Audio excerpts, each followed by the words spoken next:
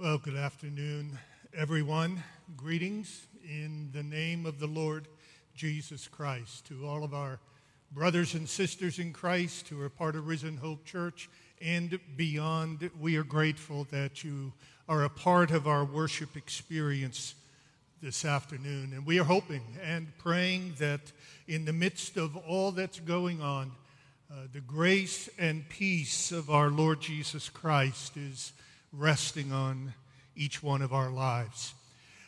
My name is Tim Shorey, for those who don't know, and it's my privilege this afternoon to open up God's Word. And so I invite you to Matthew chapter 25. Matthew chapter 25. As we continue our study through the Gospel according to Matthew, we arrive at these well-known but deeply profound and deeply moving and affecting words of our Lord Jesus Christ. Matthew chapter 25, beginning in verse 31. Here our Lord speaks, and he speaks of himself as the Son of Man. And he says, "When the Son of Man comes in his glory, and all the angels with him, then he will sit on his glorious throne. Before him will be gathered all the nations, and he will separate people one from another as a shepherd separates the sheep from the goats. And he will place the sheep on his right, but the goats on the left. Then the king will say to those on his right, 'Come, you who are blessed by my Father, inherit the kingdom prepared for you from the foundation of the world. For I was hungry, and you gave me food. I was thirsty, and you gave me drink. I was a stranger, and you welcomed me. I was naked, and you clothed me. I was sick, and you visited me. I was in prison, and you came to me.' Then the righteous will answer him, saying, 'Lord, when did we see you hungry and feed you, or thirsty and give you drink? And when did we see you a stranger and welcome you, or naked and clothe you? And when did we see you sick or in prison and visit you?' And the king will answer them, 'Truly I say to you, as you did it to one of the least of these my brothers, you did it to me.' Then he will say to those on his left, 'Depart from me, you cursed, into the eternal fire prepared for the devil and his angels. For I was hungry, and you gave me no food. I was thirsty, and you gave me no drink. I was a stranger, and you did not welcome me, naked, and you did not clothe me, sick and in prison, and you did not visit me.' Then they also will answer, saying, 'Lord, when did we see you hungry or thirsty or a stranger or naked or sick or in prison and did not minister to you?' Then he will say to them, answer them, saying, 'Truly I say to you, as you did not do it to one of the least of these, you did not do it to me.' And these will go away into eternal punishment, but the righteous into eternal life." Let's pray. Oh Lord, we have sung this afternoon, "Unless you build the house, we labor in vain who build it." That all glory goes to Christ Jesus our Lord, that nothing that is accomplished in this life is ultimately our accomplishment. It is only that which is done by your grace and by your power. And so, Lord, as we come to this message, as we come to this sermon, this labor in and for this house, Risen Hope Church, Lord, I recognize that if anything good is to come of this, you must make it happen. Lord, please build your house. Please, Lord, come and speak to us. And if there are any among us who are wandering in faith or wandering in obedience and righteousness, Lord, bring them back. And If there are any among us who have never really begun the journey of faith or righteousness, Lord, please bring them to yourself. Do what only your power can do in each one of us. In Jesus' name, amen. Well, last week when we began our study of this text, we summarized it by saying that Jesus is coming. Jesus is coming to decide our destiny. He is coming to decide our destiny, and what we are doing now will prove where we will be going then. We learned last week that good works are going to matter on Judgment Day, for they are going to be the final and the ultimate test of whether our faith was genuine. Good works are to the believer what breathing, a pulse, a heart rate are to a newborn child. They are not meritorious efforts to earn life, but they are sure and certain vital signs that prove that life already exists. Ephesians 2, 8 through 10, the balance there is exactly what we need to understand when it comes to these things. You perhaps know the text well. For by grace you have been saved through faith. And this is not your own doing. It is the gift of God, not a result of works, so that no one may boast. For we are his workmanship, created in Christ Jesus for good works, which God prepared beforehand that we should walk in them. That is a true faith life. We need to see the divine order here. We are not saved by or as a result of good works, but we are saved for or to result in good works.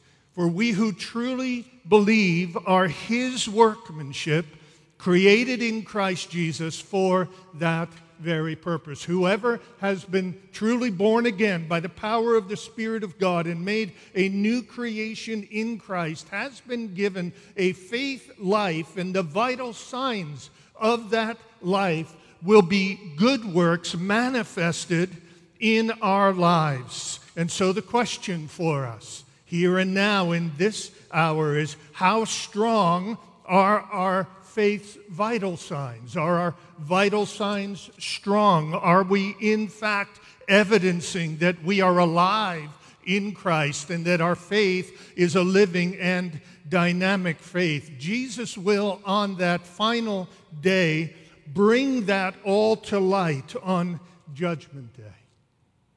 It's how we have lived that will prove or disprove the genuineness of our faith. These are sobering things. These are humbling things. These are truths that should make us ponder, should make us think, should make us run back to Christ with earnest faith and sincere devotion.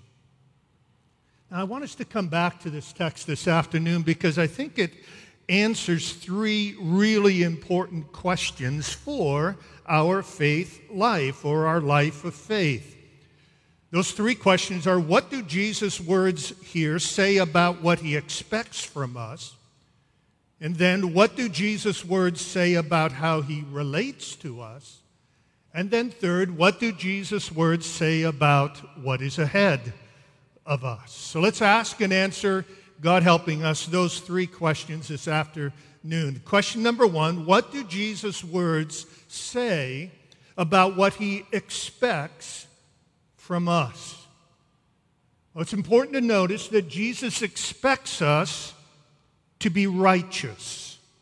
In verse 37 and in verse 46, he describes those that are on his right hand, the sheep. He describes those as the righteous. And then he defines what righteousness is in this text, as we're going to see in just a moment. Righteousness and its closely connected virtue of justice are coupled and commanded over and over in Scripture. You will know some of these texts. Amos chapter 5, verses 11 and following. Therefore, because you trample on the poor and you exact taxes of grain from him, you have built houses of hewn stone, but you shall not dwell in them. You have planted pleasant vineyards, but you shall not drink their wine. For I know how many are your transgressions, and how great are your sins. You who afflict the righteous, who take a bribe, who turn aside the needy in the gate. Therefore, he who is prudent will keep silent in such a time, for it is an evil time. Seek good and not evil, that you may live. And so the Lord, the God of hosts, will be with you, as you have said. Hate evil and love good, and establish justice in the gate.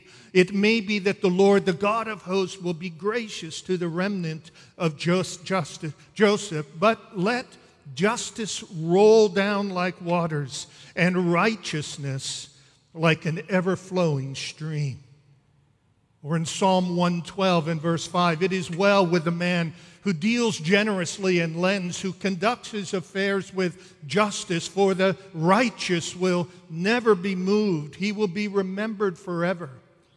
He is not afraid of bad news. His heart is firm, trusting in the Lord. His heart is steady. He will not be afraid until he looks in triumph on his adversaries. He has distributed freely. He has given to the poor. His righteousness endures forever.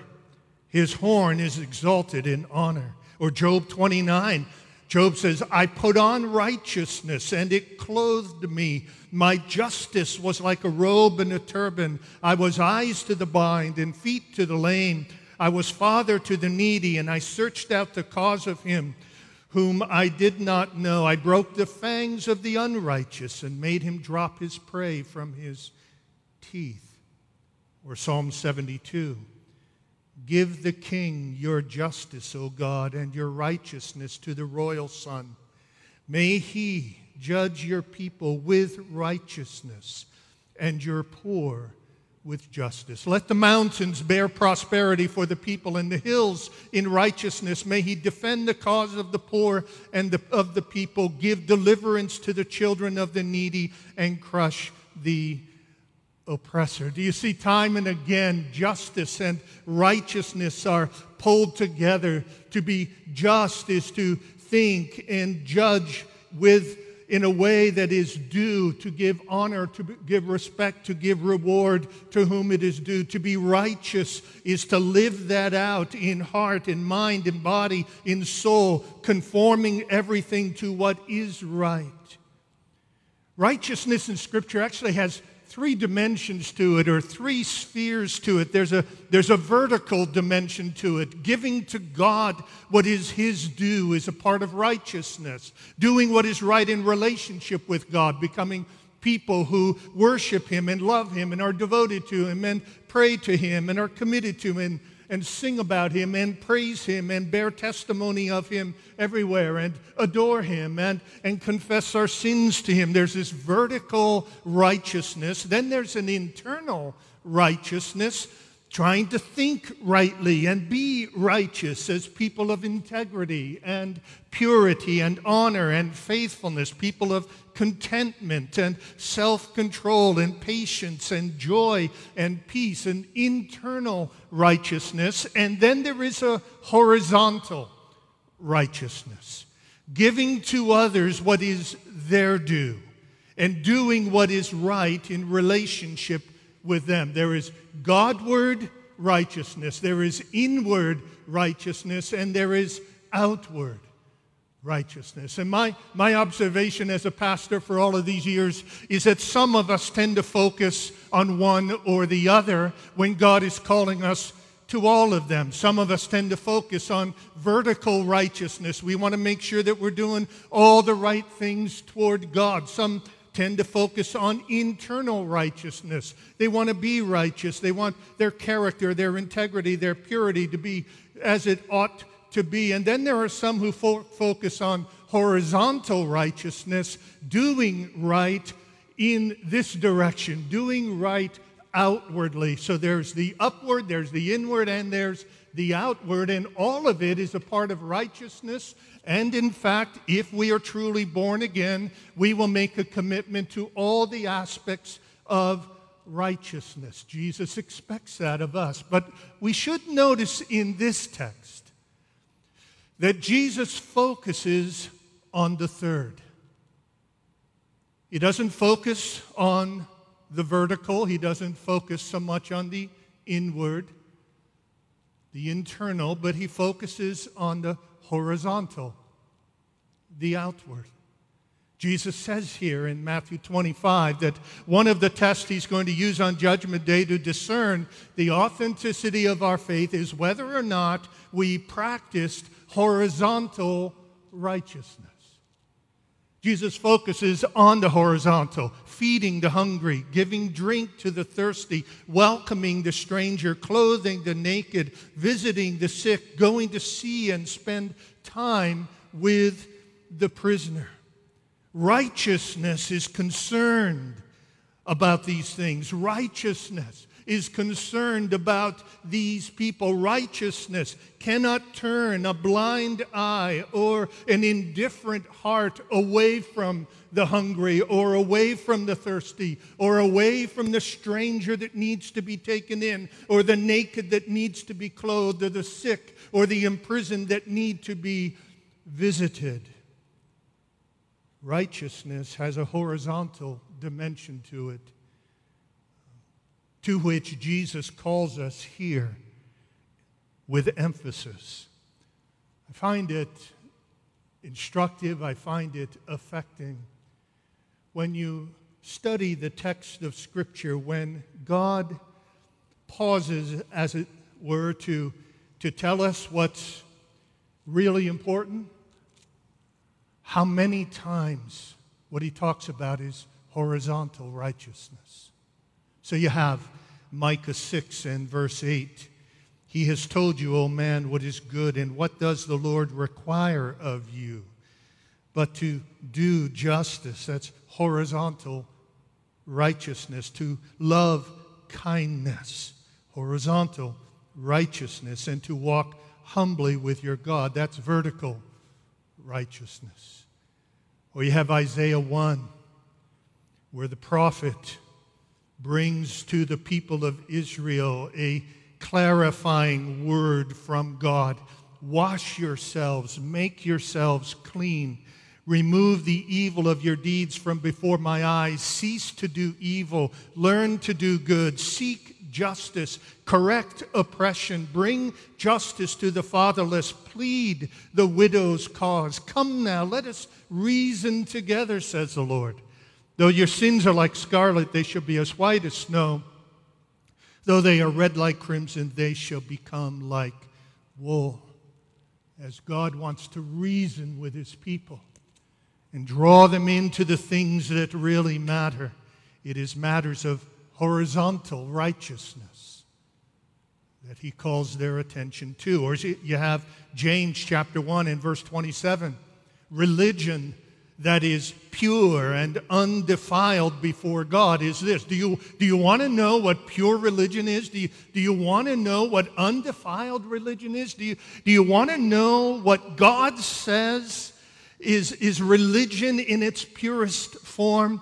Visit orphans and widows in their affliction, and keep yourself unstained from the world. He starts with horizontal righteousness. Visit orphans and widows in their affliction. And then internal righteousness. Keep yourself unstained from the world. Or there's James chapter 2, verses 15 and through 17. If a brother or sister is poorly clothed and lacking in daily food, and one of you says to them, go in peace, be warmed and filled, without giving them the things needed for the body, what good is that? So also faith by itself, if it does not have works, is dead. What is the proof, the vital sign of living faith? It is meeting the needs of others. Or 1 John 3, 16 through 18. By this we know love, that He laid down His life for us, and we ought to lay down our lives for the brothers. And if anyone has this world's good and sees his brother in need, yet closes his heart against him, how does God's love abide in him? Little children, let us not love in word or talk, but in deed and in truth. So what is the proof? What is the vital sign of authentic love for God? It is love for our brothers and our sisters in Christ who are in need. So all of us are called to a righteous life, vertically in relationship with God, internally, in terms of character and heart, and then horizontally in relationship with others. And I don't think that what Jesus means here in Matthew 25 is that somehow or other we are all to go out and start some kind of crusade or some kind of this or that. I think what he's saying here is this is the kind of life you're called to live. If you love me, if you trust me, if you really believe in me, you will live a faith life of love and kindness and mercy and righteousness. This is what Jesus expects of us. He expects us. He expects us to live horizontal, outward, righteous lives toward one another in the family of God. He expects us to be in tune spiritually and emotionally and relationally, in tune with the least among us, and to notice and to respond to their needs. He expects us to be in touch with those in need and to do all we can to our fellow believers for them in their need. If they are hungry, feed them. If they are naked, clothe them. If they are sick, visit them. Horizontal righteousness, a vital sign of true faith in Christ. True community life in the body of Christ is not primarily about Sunday worship. It's not primarily about hanging out with others like us. True community life in righteousness involves loving and welcoming and serving those who are the least among us. Jesus' words say much about what he expects from us. Now, secondly, what do Jesus' words say about how he relates to us? What do his words say about how he relates to us? Well, what does Jesus say to the sheep? He says, if you do these things, these acts of horizontal righteousness, to the least of these my brothers, what? You've done it, you have done them to me. And if you do not do these acts of horizontal righteousness to the least of these my brothers, you have not done them to me. Jesus relates to us as his brothers and sisters, to you and me as genuine believers. He relates to us so closely, so intimately, so tightly, so personally, that when a deed of kindness is done to us, Jesus says it was done to him. And when we treat others with horizontal righteousness and love, when we treat one another in this way, it is as if we are doing it to Jesus himself. He relates to us that closely. Oh, what wonderful encouragement there is here. What a wonderful statement of how Jesus views us. This gets to the Bible teaching about union with Christ, how by faith in Christ we are joined to him, we are one with him, we are in Christ, that in Christ, Ephesians 1, we have all spiritual blessings. We are blessed beyond measure. We are in Christ and Christ is in us. There is this union so that everything he has, we have in him, and everything we do for one another, for each one who is also in Christ, everything we do for one another who is in Christ, we do to Christ. He relates to us with this bond of unity and love. We are in union with Him. Here is our first security and our first identity. If we are shaken up by all that's going on around us, let us at least secure our hearts in this. We are in Christ, and Christ is in us. There is union with Him. I find in this teaching, this truth, both motivation for generosity and some comfort for us in the midst of our vulnerability. There's motivation for generosity. If I want to serve Jesus, well, I can serve you. And in serving you, I'm serving Him. If I longed to have the opportunity to feed Jesus, to welcome Jesus into my home, to love Him, to serve Him, well, Jesus says, do those things for the least of these, my brothers, and you've done it to me. You've had me in your home. You've visited me. You have fed me.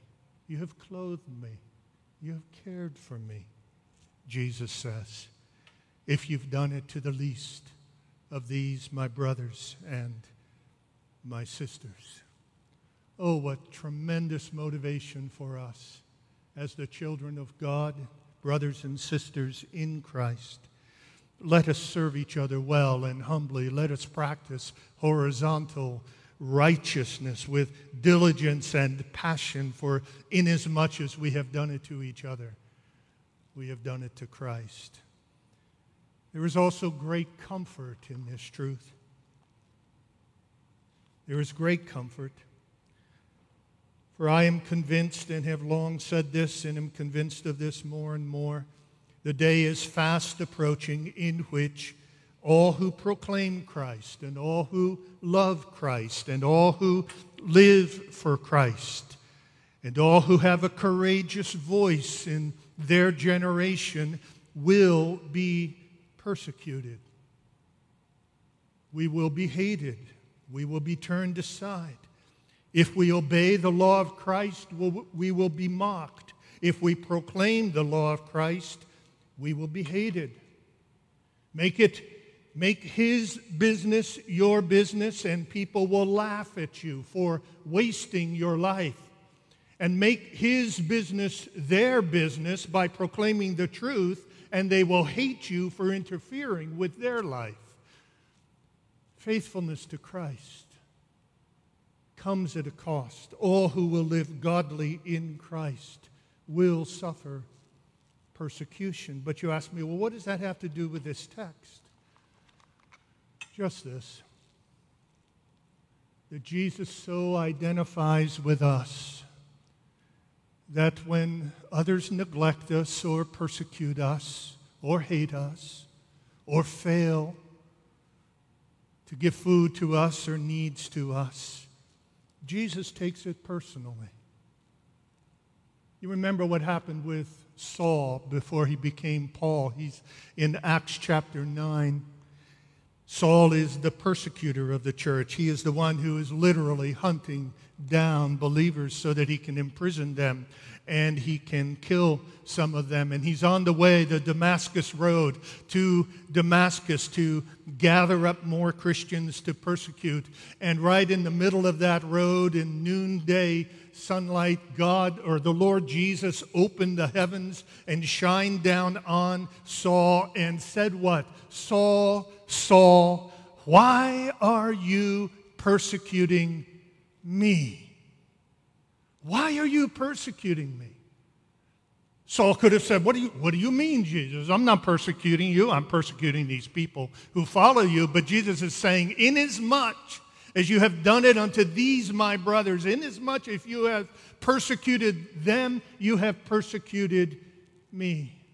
Jesus identifies with us in our sorrows, in our sufferings, in our hardship, and He will identify with us in our persecution. He is there with us in it all. That's what Jesus' words say about how He relates to us. He is in union with us. We are in union with Him, so that where we are, He is. So what we are experiencing, He is experiencing. And so that we have the astonishing privilege of serving Jesus by serving each other. Question number 3. What do Jesus' words say about what is ahead of us? What do Jesus' words say about what is ahead of us? Verse 46. These, that is, the unrighteous, those who did not give Jesus a cup of water, food, visit, an open door, an open home. These, the unrighteous, will go away into eternal punishment. But the righteous, those who have practiced horizontal, loving righteousness toward others, they will go away into where? Eternal life. Jesus' words here say much to us about our future, what is ahead of us. Something eternal is ahead of all of us. Something unending. Something that will go beyond the reach of all time. Either eternal life or eternal punishment. Let us tremble as we think about the second of those. The unrighteous will go away into eternal punishment. If you're listening this afternoon and you do not have a genuine faith in the Lord Jesus Christ, that is bearing the fruit of vertical and internal and horizontal righteousness, if you don't have a living faith in Jesus Christ, you will on that day be banished. Depart from me, Jesus says earlier, and you will be consigned to eternal punishment. This is not the first time Jesus has talked about judgment and hell. In fact, in the 28 chapters of Matthew's Gospel, there are at least 30 times that Jesus speaks of hell and judgment to come, which means that King Jesus means it, and He means for us to believe it and to live in the light of it. King Jesus has spoken over and over and over again, declaring the reality of judgment to come, declaring the reality of punishment to come. This is a punishment. The word used by our Lord speaks of discomfort and punishment. It's not eternal annihilation. It's not an eternal loss of consciousness. No, it is punishment. That means there's sorrow to it. There's pain to it. There's unpleasantness to it. This eternal punishment, however, is measured and proportionate. So very important. So many people struggle with the biblical doctrine of hell because they have in their minds an idea that somehow God is just going to take everybody without discriminating, without proportion, and just throw everybody into a lake of fire, and that's the end of it. But the Scriptures are very clear that each one is going to be judged on the basis of what he or she has done, and each one is going to be judged differently. For some, in chapter 11 of Matthew, Jesus says there will be some for whom Judgment Day will be more tolerable than for others.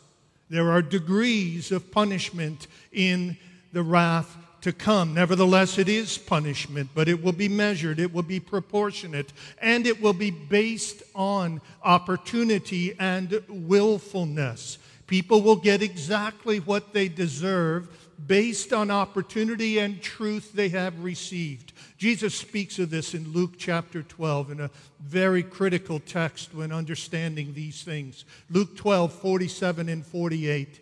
That servant who knew his master's will, but did not get ready or act according to his will receive a severe beating. But the one who did not know and did what deserved a beating will receive a light beating. Everyone to whom much was given, of him much will be required. From him to whom they entrusted much, they will demand the more. Jesus is teaching here that our judgment will be based on what we know, the opportunities that we had. In other words, King Jesus, the judge of all the earth, will do right. He will never do anything unjust. No one will ever get worse than they deserve, but many will get what they deserve. This is the word of the Lord. This is the truth. There are people who object to the biblical doctrine of hell, and quite honestly, I don't understand why. I understand why we grieve it. I understand why it breaks our hearts to think about. But we should never, there's no moral or rational reason to object to the doctrine of hell. Hell is simply that place where God will proportion out to every human being who has not bowed the knee to Jesus Christ exactly what is due. No more and no less. He will be fair, but it will be eternal punishment. Maybe at the end of the day, what many of us are afraid of is fair. Maybe we don't want fair. Maybe we have enough consciousness of our own hearts and our own guilt to realize that if we get what is fair, then we are in serious trouble on that day. If we get what we deserve. But I want you to hear this. If you're in hearing distance of my voice right now, hear this warning and take it seriously. If you do not believe with an authentic, life-transforming, righteousness-doing faith, you will be judged and you will be punished by King Jesus on that day. All the wrongs that have ever been done by all human beings will be punished. And this is what we have to understand. Every sin done by all of us, every failure in terms of horizontal righteousness that we have been guilty of, all of them will be punished. God is just, and He must punish sin. But here's the reality of the good news of Jesus Christ. Jesus came into the world to take that punishment for us. Jesus came into the world to bear the wrath of God so that all who trust in Him and rely upon Him alone will be saved from the wrath to come.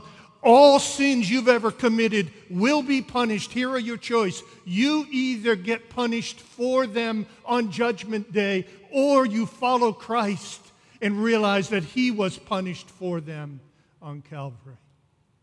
That's the good news of the Christian faith. At the end of the day, that is the one great need we all have. We all need forgiveness. We all need somehow for the wrath of God that's over our sin to be taken away, to be satisfied, to be appeased so that we don't have to face it. And that's why Jesus came. And for that reason, those who trust in Christ with authentic faith receive this promise: they will go away into eternal life. Eternal life. Not just eternal existence, but eternal life. Living, breathing, pulsating, vibrant, vital being, all in fellowship and relationship with the living God. In John chapter 17, Jesus said, "This is eternal life." This is eternal life. That you know the one true God and Jesus Christ whom he has sent. This is eternal life, not just endless existence, but endless existence in the presence of God. Not just endless existence, but endless existence in which and during which and throughout which we get to know God more and more, love Christ more and more. And Jesus says to us here in Matthew 25, if your faith is genuine and you truly love me, then you will practice horizontal righteousness. And the day is going to come when I'm going to say, well done, now welcome home into my eternal dwelling place where I live forever and my Father lives forever. Welcome in and welcome home to that land, to that place in which perfect righteousness and justice dwell. On that day, our vertical righteousness, relationship with God, perfect. No longer anything missing in our relationship with God. On that day, our internal righteousness, our character, who we are and how we behave, will be perfected. And we will never sin again. And on that day, horizontal righteousness, love, will go on forever and ever and ever. Not because need will go on forever and ever, because there won't be any hungry ones there. None thirsty, none in prison, none suffering hardship, none with a need that we have to somehow respond to. On that day, all tears will be wiped away. All sin will be gone. We will hunger no more. We will thirst never again. And we will dwell together in perfect love.